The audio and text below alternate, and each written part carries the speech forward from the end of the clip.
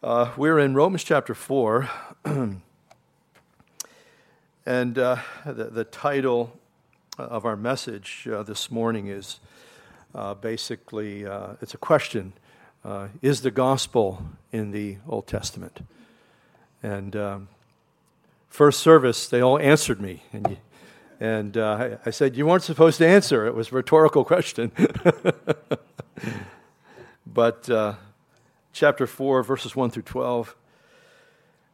What then shall we say that Abraham, our father, has found according to the flesh?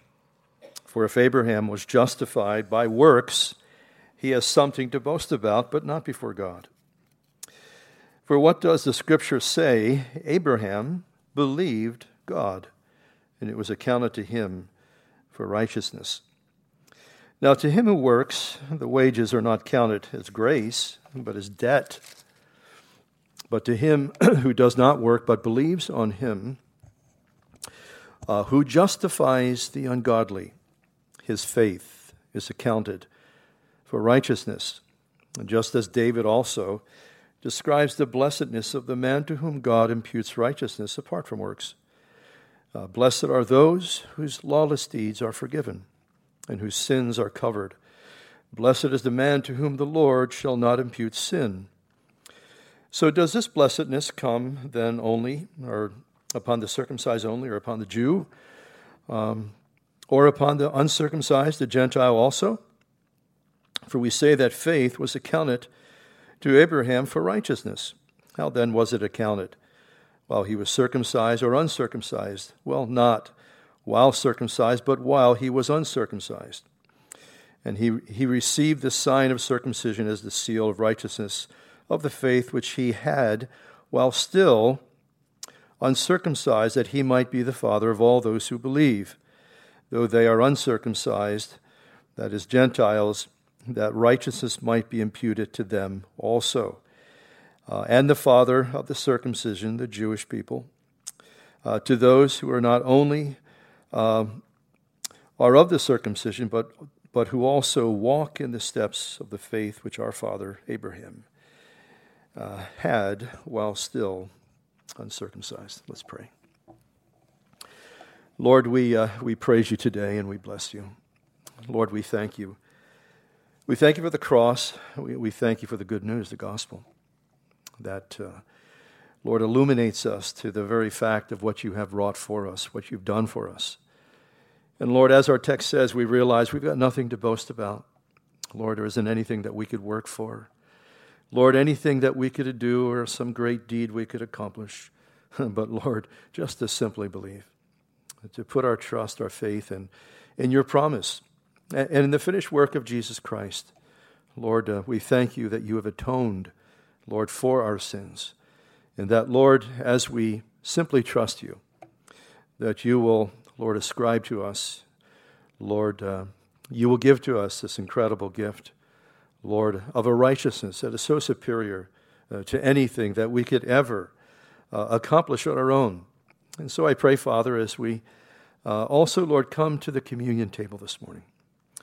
Lord, I pray that you prepare our hearts. Lord, we're thankful, Lord, for the grace that we experience in the Lord Jesus.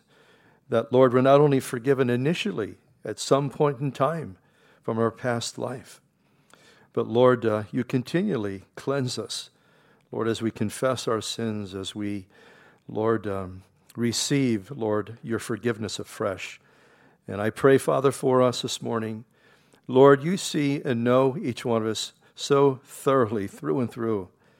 Lord, you know where we've come from. You know what's going on privately in our lives or in our thoughts. Lord, you know our future. You know our tomorrows. And Lord, we pray, Father, that we might, Lord, interface, Lord, with you today. Lord, that whatever it is that, Lord, we need, we thank you that we can find it in Jesus Christ. And so, Lord, we commit this time to you. We ask your blessing in Jesus' precious name. Amen. Well, as we have looked at chapter 3 last week, we talked about a new kind of righteousness Not a righteousness where anybody could, believe or something they could accomplish or do, on their own. But it's simply a righteousness that comes to us as we simply place our faith in the Lord and Savior Jesus Christ. It's amazing how simple the gospel is. Yet we find that the religions of the world, and it's not just the religions of the world, it's the human nature that we so often feel that we have to work for something. Sometimes if somebody ever just gives you something out of just a gracious and a kind of a way, you feel like, well, what can I do for you? You always feel like you have to do something back for them, as a favor to them, recognizing for their goodness to you. But when it comes here to this whole matter of the grace of God, there's nothing we can do to achieve it. It's just simply accepting it. It's believing it, because of what He has done for you and I upon the cross. Also, too, in chapter 3, we looked at verse 23. It was the beginning of what we call the Romans Road. The Romans Road is the road to salvation. There are 5 different stops along the road of salvation. But the first one in verse 23 was that all have sinned and come short of the glory of God. It doesn't matter how moral a person may be, and some people are a lot more moral than other people. We all find ourselves falling short of the glory of God, falling short of any kind of perfection, and we find ourselves, basically at the mercy and the grace and the goodness of our God. And when we do, we find out how good He is, how merciful He is, how kind He is, how willing He is. Really, when you think about the cross, it's the most generous thing that has ever been done for man, because it's the free gift. It's God coming, sacrificing Himself totally, giving up His life, becoming our substitute, taking our punishment, taking our judgment. And basically, even as the Scripture says, I think in Romans chapter 5, we'll begin to look at in a couple of weeks, that He becomes sin for us. He actually becomes sin for us, that we might become the righteousness of God in Jesus Christ. And so there's an awesome thing when we read these verses and we look at what God has wonderfully done for us. Now, as we come to chapter 4, we meet 2 Bible characters. We met them before. They're Old Testament characters. We're talking about Abraham and David. And there's much to draw from their life. When we think about Abraham, he's referred to basically as the father of all those who believe. He's the father, the patriarch of this whole matter, this issue of faith. But when we look at these guys, and one thing we find about the Bible, it's very honest. It reveals to us all the shortcomings, all the failures, all the flaws. And in that is not to diminish someone, but it's basically to show what human nature is. So that we, one of the things I find oftentimes as I read the Bible, it's so relatable. I find myself so often in the pages of Scripture. I find it in the lives of other people. The things, the decisions they make, the things that they're going through. And I think that is the importance, of the Bible. And we find out, just like they found out, there was grace. And so for all their failures, all their flaws, and all those particular problems, in spite of those, we find that they are simply justified in God's sight by faith. They simply put their faith, their trust in Him. And this word justified, we talked about it. We looked at it briefly last week. And it basically means that God declares us righteous. We can't earn it, even after we get saved. Sometimes that's what people think. After I get saved, well, I'm really going to pay God back. I'm going to really be good. And you come to find out we're not as good as maybe we hope to be. We certainly work at that. But the fact of the matter is, He simply declares it. He speaks it. You are simply righteous. You belong to me now. And He treats us as righteous. And also, too, this righteousness that He gives us, we walk in it. There's a righteousness that's cultivated because we're given a new nature now. And because we have this new nature, we can do things that we could never do before. We can forgive. We can love people that are unlovable. We do things that are not just self-centered. We do things now that are other-centered. And I think one of the great witnesses, when we talk about evangelizing people, they'll always hear what we have to say, but they're going to watch our life. They're going to watch how we respond, how we react, how we treat people. Do we go out of our way? Do we really seek to serve people and to bless them? I think this is one of the greatest witnesses, because there's something about the human heart. It knows how selfish it is. The Bible, one of the Proverbs, speaks to that effect. The heart knows its own weakness, its own vulnerabilities, its own bitternesses, and those sorts of things. So that when we see somebody acting out of, a different kind of character, it's an incredible witness. I imagine there have been maybe situations like that where you have maybe recognized somebody acting like that, and you went up and asked them and said, "Are you a believer?" And you found out, yes, they were a believer because you were looking at their life. You were looking at their actions. And I think, again, I feel that those, a life simply lived out for the glory of God is the greatest witness, greatest evangelistic tool. Again, because people see, that otherworldly quality, that we have because of Jesus Christ and what He has done in our lives. Now, as we come here to chapter 4, we meet here Abraham, first and foremost, the patriarch of faith, and he was so absolutely revered. Not only is he revered in Judaism, but he's revered in all the world's religions, in Christianity, as the father of the faithful, in Judaism, also too in Islam, but certainly in Islam perhaps in a different way. And there's much rabbinical tradition, around this man Abraham. There are several writings. I had 3 points here, basically, of some of the traditions that were spoken about Abraham. And the first one is this, that he performed the entire law, the written law, before it was written. In other words, he's put on this pedestal almost like a Superman kind of individual.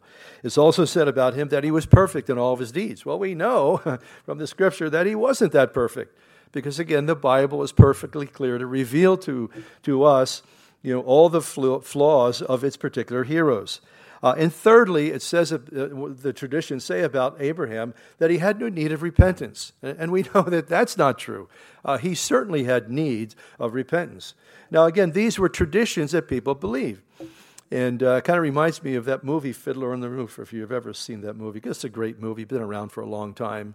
I think somebody told me after first service there's going to be a play, I guess, maybe in Rochester or Buffalo or someplace where they're going to go see this play or the movie and the story. They never saw it before, and one of the themes about that whole story is tradition.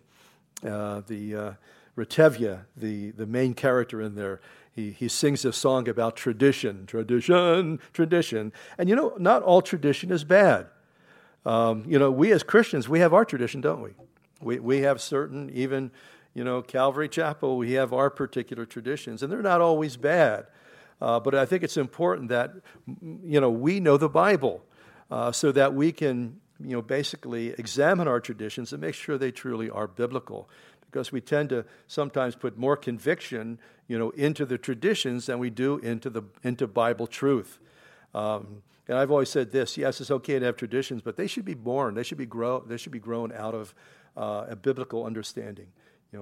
Basically our understanding, our convictions, about Scripture. Now, Paul basically in this chapter is going to explode these particular myths, these particular traditions, because again, traditions so often guide people. Maybe some of us, we come from a very heavy background of tradition. I do. I come from a very, a Catholic tradition. I grew up as a Catholic in a Catholic family, going to parochial schools, and being married in the Catholic Church. And everything we pretty much did was both my wife Margie, her family, was Catholic as well. And there was just a lot of traditions that people just accept and believe because why? In the Catholic faith of my day, you didn't read the Bible. Basically, the priest told you, what you were to believe and what you were to do. And growing up as a Catholic, you had certain instruction, religious instruction, about how you were to be as a Catholic. But not all those things, maybe some of those, but not all of those things were simply, based on the Bible. They were tradition, and it's a very important. That what we know and hold as dear, that it's truly believable and it's Bible based. And so Paul here is exploding some of the myths that was very prevalent in his day and in his time. Verse 1 says, "What then shall we say that Abraham our father has found or discovered according to the flesh?" In other words, what has Abraham discovered in this matter of justification? by works, or is it really by faith? What did he find in his particular personal experience? And he's going to basically take us back into the Scripture. For he says in verse 2, "For if Abraham was justified by works, he has something to boast about, but not before God." And of course, we know human nature loves to boast. It loves to boast about its accomplishments. Sometimes you can go to someone's office and they have all their accolades and their credentials on the wall. And maybe they may not outwardly boast about it, but they feel proud about their accomplishments. And certainly Paul, experienced that, in his background as a Jew. He referred to himself as a Hebrew of the Hebrews. And I imagine, Paul at one time, like all of us at one time, we boasted about, certain things. And so he says, what did Abraham, find in his experience? Was there anything there? Because again, he's going back to the prototype. He's going back to the very beginning. He's going back to Abraham, the patriarch, of our faith. And so in verse 3, he says, what does the Scripture say? I think that's a very important thing. We need to ask ourselves when we are faced with, a spiritual truth or a principle. Because I've seen, I've been around close to 45 years now as a believer, and I've seen sometimes Christians get caught up in trendy teachings or doctrines that are not necessarily fully grounded or rooted in the Scripture. And so here, I think an important question is, what does the Bible say? We need to be, we need more than just giving into, whatever may feel good or whatever comes down the pike, because sometimes that happens in the life of a believer. Maybe they're going through some kind of bored experience, in their relationship with the Lord. So some trendy, thing comes down the pike, and they just, they get kind of caught up in it. And somebody just recently sent me an email about a new book that's written, and I'm not going to mention who it's by. I have no desire at all to impugn anybody, and impugn their motives, that is. But I noticed the person that writes these books, they write a lot of books like this. It's like nobody ever knows this code, or nobody ever seen this before. And it's always kind of sensationalized. And I kind of think there's a tendency sometimes, along those lines, to sensationalize their writing, to just maybe crank out another book. People make a lot of money selling books, and people get all excited about these new books, but they really, in a sense, don't really shed any light on the Scripture.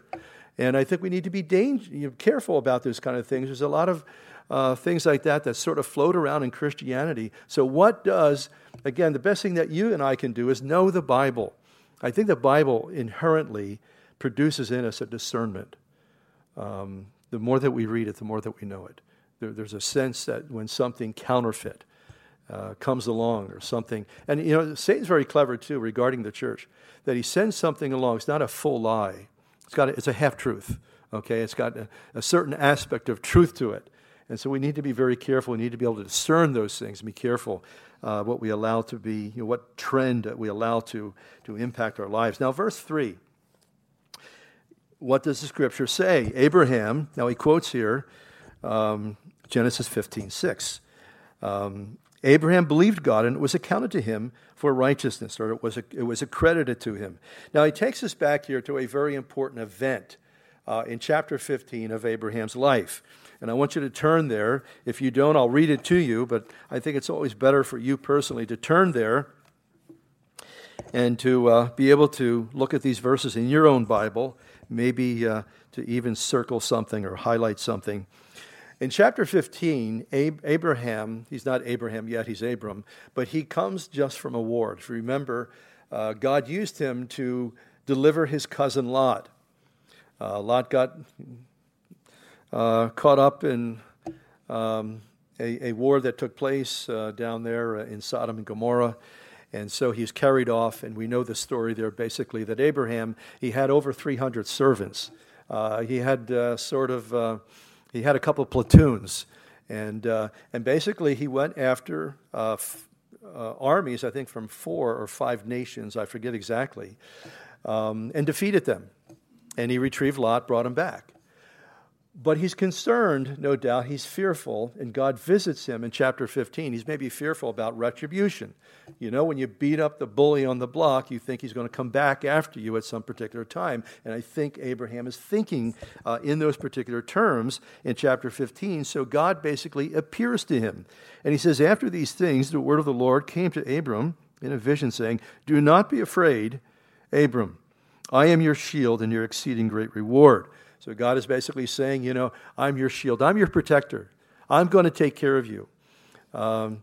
We see that in the life of so many biblical characters, you know, in difficult times. You know, God's saying there, you know what, I'm going to take care of you. You've committed your life to me. But he says something also, too, that was in the back of Abraham's mind, because remember, over in chapter 12, the Lord told Abraham that you're going to be the father of many nations. And here at this point, he's still childless. And this is a number of years later, and he's kind of wondering, Lord, when are you going to provide? Because when God originally spoke that to him, he was about 70 years old. So, you know, when you get into your 70s, you're not thinking about having too many children at that particular point. So every additional year, it gets all that more impossible. So that's the concern in the back of his mind when he says, I'm your reward. And I imagine, you know, Abraham was saying, well, yeah, that's cool, Lord, that's great. But what about the promise you made to me? And Abraham said, Lord God, what will you give me? Seeing I go childless, and the heir of my house is Eliezer of Damascus. Then Abraham said, look, you have given me no offspring. Indeed, one born in my house is my heir. And behold, the word of the Lord came to him, saying, this one shall not be your heir, but one who will come from your own body shall be your heir. And then he took him, he brought him outside, and he said, now look now toward heaven and count the stars if you're able to number them. And he said to him, so shall your descendants be. So an incredible promise he makes to him, takes him outside, sees a starry night. Your descendants, Abraham, are going to be more than those stars. But here's the thing. In verse 6, this is why Abraham, our forefather of faith, was declared righteous. He believed in the Lord. In other words, he believed very simply the promise of God. He believed in the Lord, and he accounted it to him for righteousness. So incredibly simple and beautiful. And the thing is, you know, when we look at this story here, you know, it's just the grace of God. There's nothing he could do. This was before, in a sense, all the good deeds, and even one of the points that Paul's making in here, this whole good deed or this act of circumcision. Because if this act of circumcision, which many deem it to be, that's the point of Jewishness.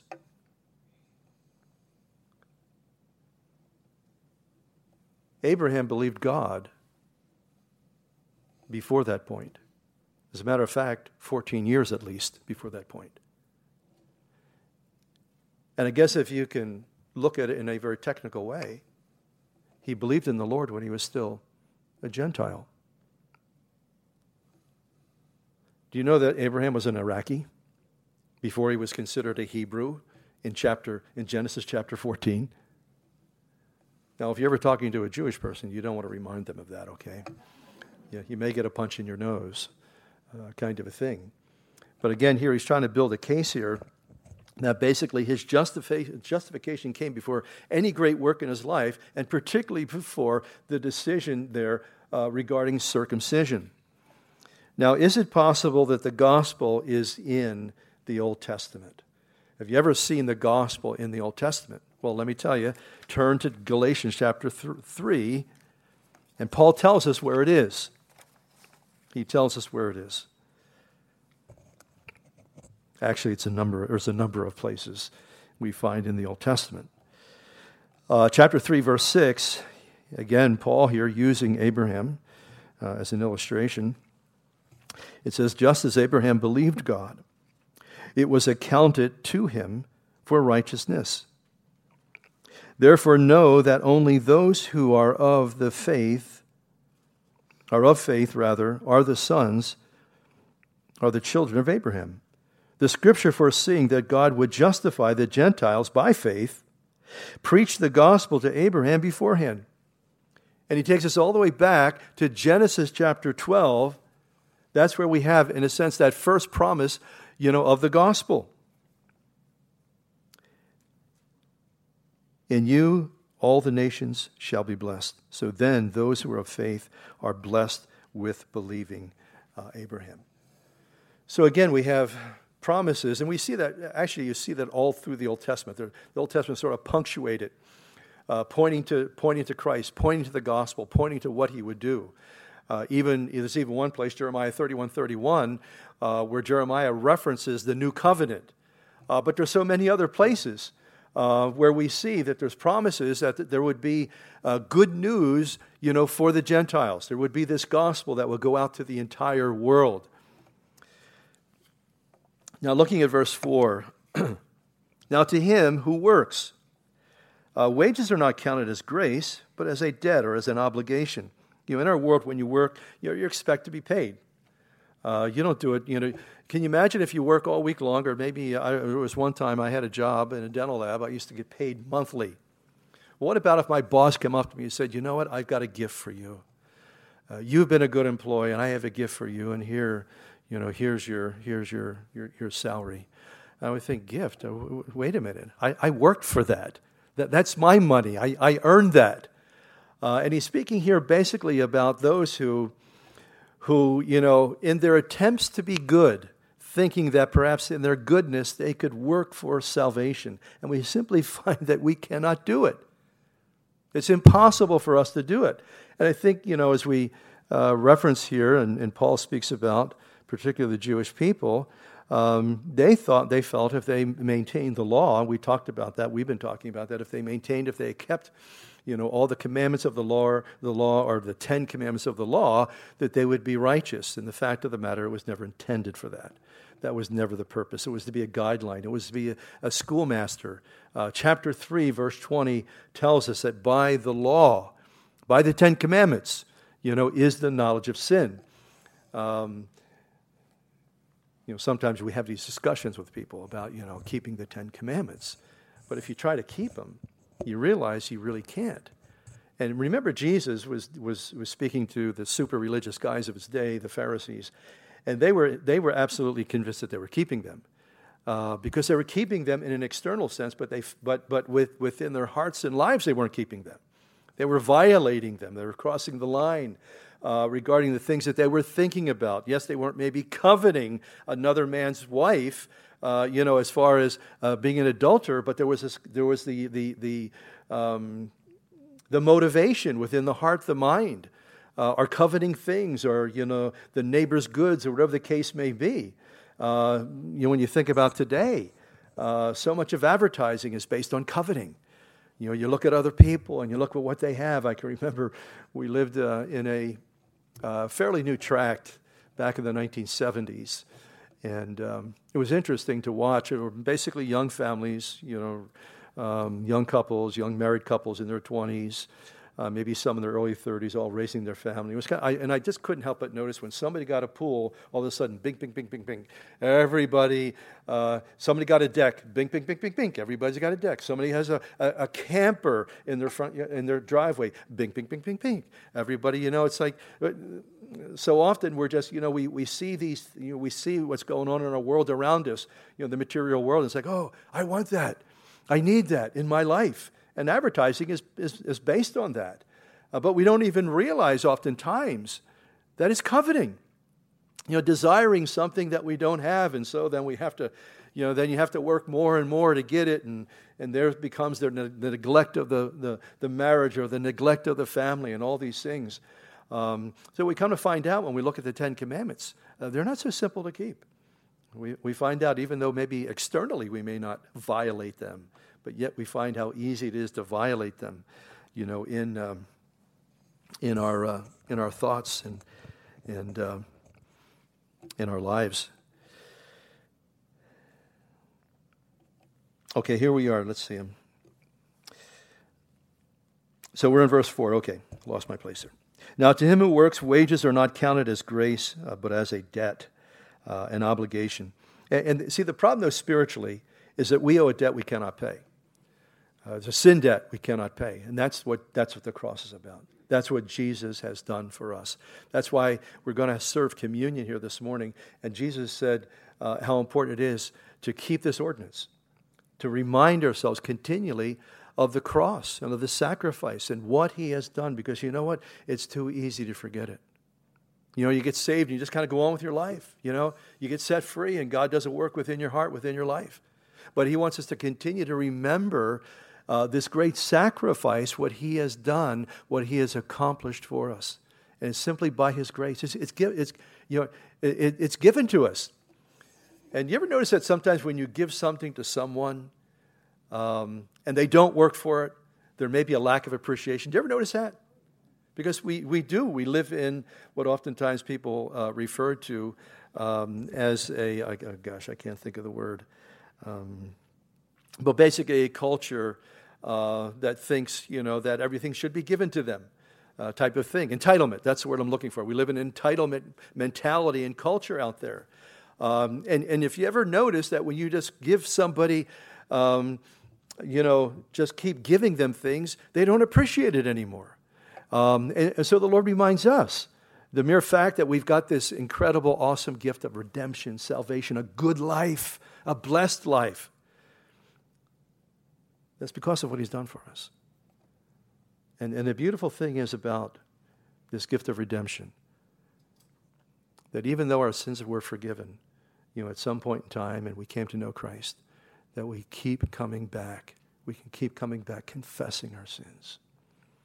We keep going back for a new beginning, to get the slate clean, to get our hearts changed. God never stops working, within our lives, within our hearts. But again, this incredible gift of salvation, it all started at the cross. And that's why we continue to honor the Lord by coming basically to the Lord's Supper and to the table. But look at verse 5. Here's a solution. But to him who does not work, but believes on him, on Christ, who justifies the ungodly, his faith is accounted for righteousness. Now, a self-righteous person, when they hear something like that God will justify the ungodly. I used an illustration in first service. Imagine, for a moment, if somebody that you love, a loved one, was murdered. And the person who did it was sentenced to death. And as part of the family, you have the privilege of going there and to observing them justice for your sake, putting that person to death. And so the day finally comes where this person is going to receive a lethal injection. But he has an opportunity to stand up and to say his last words. And he gets up and he says, I'm so terribly sorry for what I've done to you. But I want to tell you this, I've been forgiven. Jesus Christ has cleansed me. He's washed me from my sins. I'm a changed person. And even though I agree what's going to take place today, I know I'll be in heaven with him. Now, some people would say, he doesn't deserve that. And it's true, he doesn't. But isn't that the grace of God? Isn't the grace and the mercy of our God? That's why it's so important for us when someone has, violated us in some kind of a way, that we have a gracious and a kind and a forgiving spirit, regarding that person that may have hurt us. Yes, they don't deserve, forgiveness. But again, grace is like that. It gives to those that are basically, undeserving. Again, I think in verse 5, the self-righteous person, he's going to, I've been working as a good person. I've been working all my life. God basically justifies the wicked. He justifies the ungodly. That's not fair. And I'm so thankful grace isn't fair. It doesn't give us what we deserve. It gives us what we don't deserve. Forgiveness, the love of God, the mercy of God. Let's see, verse 6.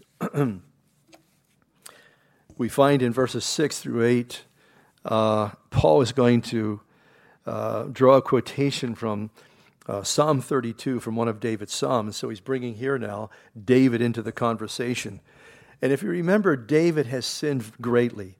And what he's going to do, he's going to rehearse here how blessed he is. I've discovered there's 3 Psalms in the Psalter that really speak of, to me, I put them together as a trilogy. They're not in a chronological order, but it's Psalm 32, Psalm 51, and Psalm 38. Psalm 38, if you read that, you'll see David is wrestling before he's forgiven, before he's cleansed. It's just, and you can relate to it. What you may go through if there's an issue in your life that you read that psalm and say, wow, that's exactly how I feel. You kind of resonate to it. And then Psalm 51 is a psalm where he's declaring his repentance. Very powerful psalm. So oftentimes we read that. We sometimes read that when we come to the Lord's Supper. But Psalm 32 that Paul is quoting from here is David's psalm after the fact. He's been forgiven, and he's blessed now that he's been forgiven. And so I put these 3 together, 38, 51, and 32, as just a trilogy of David's. We refer to them as penitential psalms, where David is talking about his forgiveness and his sin. But it's interesting too, because over in Psalm 51, he speaks about the fact that there was no sacrifice that he could offer. Do you know that in the Old Testament, there was a sacrificial system, but when it came to deliberate, willful, high-handed sin, there was no sacrifice. There was no sacrifice for it. In other words, you were simply at the absolute mercy of God. And that's what David declares when he finally realizes, and the Holy Spirit convicts him over in Psalm 51, verse 16. He says, I would give the sacrifice if that's what you required, but there was no required sacrifice, for that. And so it says here in verse 6, just as David also describes the blessedness of the man to whom God imputes righteousness apart from works. Blessed are those whose lawless deeds are forgiven, whose sins are covered. Blessed is the man or the person to whom the Lord shall not impute sin.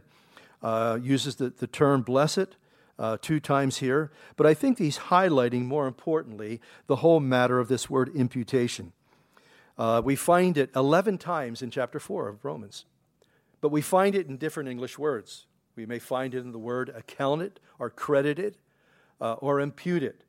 But basically, it's the Greek word logizomai, and basically, it's just telling us that God has credited this whole matter of righteousness to us. We didn't earn it. It's just like someone would put in your bank $1 billion. That's what Jesus Christ does for us, spiritually speaking. He puts in our spiritual bank the fact that he has credited to us his righteousness. David experienced that after his great sin. He was saying, oh, how blessed. How blessed it is to be forgiven. How blessed it is that God has not imputed sin to me. That's why I think, when we first come to Christ, I was speaking to a man this week, and he got saved in one of our services. And I was just talking to him, about the whole matter of, because I was concerned if he had been converted yet. And he said, yeah. He said, in one of the services I stood up, and it was like a weight was lifted off my soul. And he said, ever since then, I've been seeking the Lord. And I knew right then and there, okay, God's in your life. You're saved. You're converted. And that happens for any of us when we first come to Christ. There's just the sense of the burden being lifted, the weight being lifted. I'm a changed person. And there's a blessedness, a wonderful blessedness that David is speaking about, that every one of us, that when we come to Christ, that we experience that. What an incredible, awesome gift that he places and he puts into our lives. Now, his question is, looking at verses 9 and 10, now, is this an exclusive club? Is this only for one people group? Now, remember, the Jews thought that. Jewish people thought that. They thought that it was simply only for them. And it was because of their relationship with the Gentile world and the treatment they had received from the Gentile world and so forth. And they knew, in one sense, that they were a special people. The Lord told them that. They were, that they were a peculiar people. They were a special people because basically, because of their relationship with Him, they were to communicate that to the world. And we know they didn't do too well with that. And when I think of that, I think also to how we struggle with that, don't we, as a church? To kind of get the gospel out there, to make an impact for the Lord because of our relationship with Him. And so, the early church, too, had a difficult problem with this probably because of their Jewishness. We know it wasn't until Acts chapter 10, which I assume is probably somewhere close to 10 years later from Pentecost, that Peter has to get a miraculous vision in order to even go to a house of a Gentile. You remember the story? Cornelius gets a vision, Peter gets a vision, and the Lord brings those guys together. Peter's at the house only because he's been directed specifically, miraculously, by the Lord. And I would imagine he wasn't in there to preach some sermon. He just began to tell them, basically what God had done, for them. And all of a sudden, the Holy Spirit just poured out, on this whole group of Gentiles. So it was a very difficult thing, I think, early on to realize that this gospel was really for the entire world. Doesn't it shock us sometimes that God saves sometimes the most unlikely? He saves people sometimes in the most unlikely situations. Sometimes when you're all loaded for bear with your gospel gun and you just want to find somebody to witness to, can't find anybody and nobody gets saved. But then sometimes in just a conversational kind of a way, all of a sudden God has just sort of set something up and you're sharing the gospel with somebody and maybe they might get saved. He says, does this blessedness that David is speaking of, does it come really upon the Jew? That's basically his implication here, upon the Jew only, or also here upon the Gentile. For we say that faith was accounted to Abraham for righteousness. And again, we see all the way through the Bible gives us hints of the gospel, that God has had a plan, a purpose for the good news for the Gentile people. How then was it accounted? Here's his answer.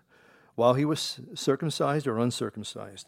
Not while circumcised, but while uncircumcised. So the question is when and what time was Abraham declared righteous? Was it before or after this whole deed or this act of circumcision? And the question is very simply before. 14 years before. And so the point being is Abraham was not justified by that deed of circumcision or by any deed. Those things were simply a sign. Let me ask you this, putting it in a Christian context. Were you saved when you got baptized? No, you got saved before you got baptized. It was just a sign. It was just an outward sign, of what the Lord had done within your heart and within your life. I think sometimes when, there's a danger, I think, sometimes of putting an emphasis upon ordinances. Somebody, because somebody receives communion, does that mean they're saved? No. Or again, if they're baptized or they went to a crusade and they had their name, they stood up and went forward at a crusade, does that save them? No. Faith saves us as we put our faith, in the finished work of Jesus Christ. And again, it's so simple, just simply to believe. Sometimes when you think about what you know now as a believer, and you realize what you didn't know when you were first coming to Christ. You didn't know all the dynamics. You didn't know much in the way of theology. All you knew is that God was calling you. And you put your faith in Him. You put your trust. You put your faith and trust, in very simply in His Word. So Abraham is simply a prototype of all those who would believe, those that would follow after, irrespective of background, Jew or Gentile. And basically, he believed God's promise. And that's the beauty of faith. That's the simplicity and the beauty of faith. Sometimes I'll have people ask me just about simple, beautiful faith, in their relationship with the Lord. And I said, be careful sometimes that we can complicate our relationship with the Lord. And Paul spoke to, I forget what group it was, in one of his epistles. He says how important it is to keep the simplicity in Jesus. Just to keep walking with him, keep trusting him, keep getting to know him better. Sometimes we can get all tangled up. I like what well-known Bible teacher out of Cleveland, Ohio. He's on the radio. He's on WZXV. Can anybody? Alistair Begg, yeah. He was in one of his conferences, and he's spoken to a lot of our at a lot of our conferences. And if you've ever heard him, he's just a great preacher and Bible teacher.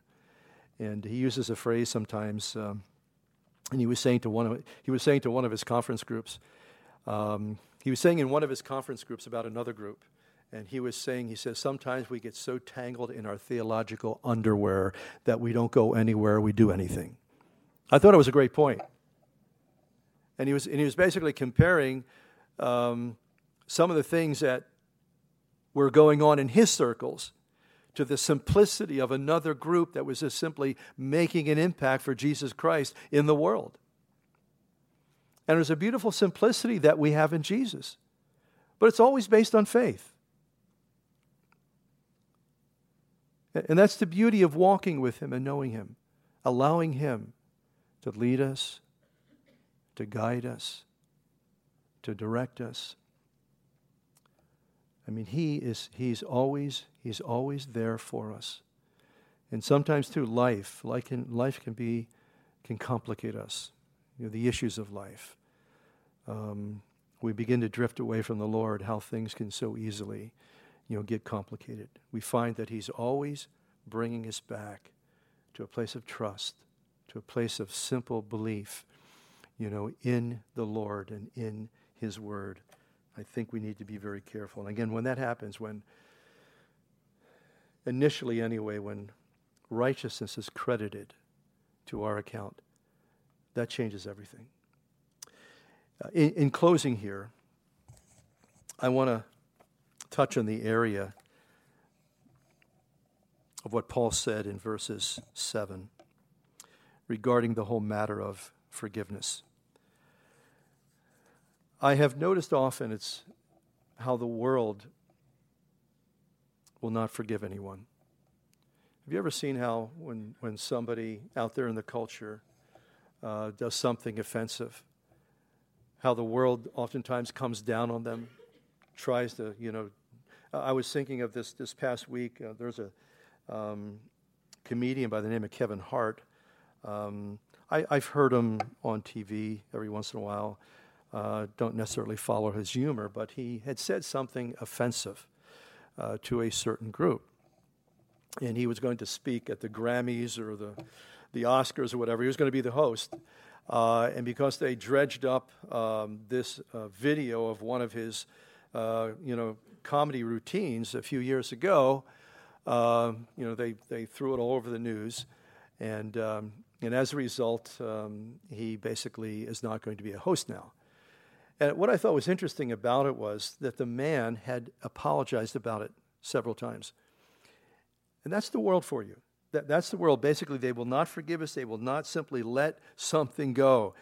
And, we see also, too, in our culture this hypersensitivity, that if you say anything, that it can be misconstrued and even, taken to be, insensitive toward a certain group or to be basically taken to be intolerant. And it's kind of gotten crazy out there with the political correctness. And I think that it's important because, we need to have, and that's what I love about God and that's what I love about his people, to have a forgiving attitude. I think that's so critical, so important. Because one of the things that I've seen out there is not only there's an intolerance, but oftentimes there's this effort to derail somebody's career. Because you just said one thing. And, there's a verse of Scripture in Isaiah somewhere, and it says that men will make you an offender for just a word. And we've come to that time, in our culture and in our society. And there's such a tremendous need, for us, for you and I as God's people, to have a forgiving heart. There's always going to be somebody who's going to offend us. There's always going to be somebody that wounds us. And we need to be very careful. We need to let it go. It's too easy to harbor. And again, we can say, well, that person doesn't deserve it. That may be true. Another reason we say, well, they didn't ask for forgiveness, so therefore I'm not going to give it. But the problem I was thinking about forgiveness. I used to work in a dental lab. I used to work with hydrofluoric acid.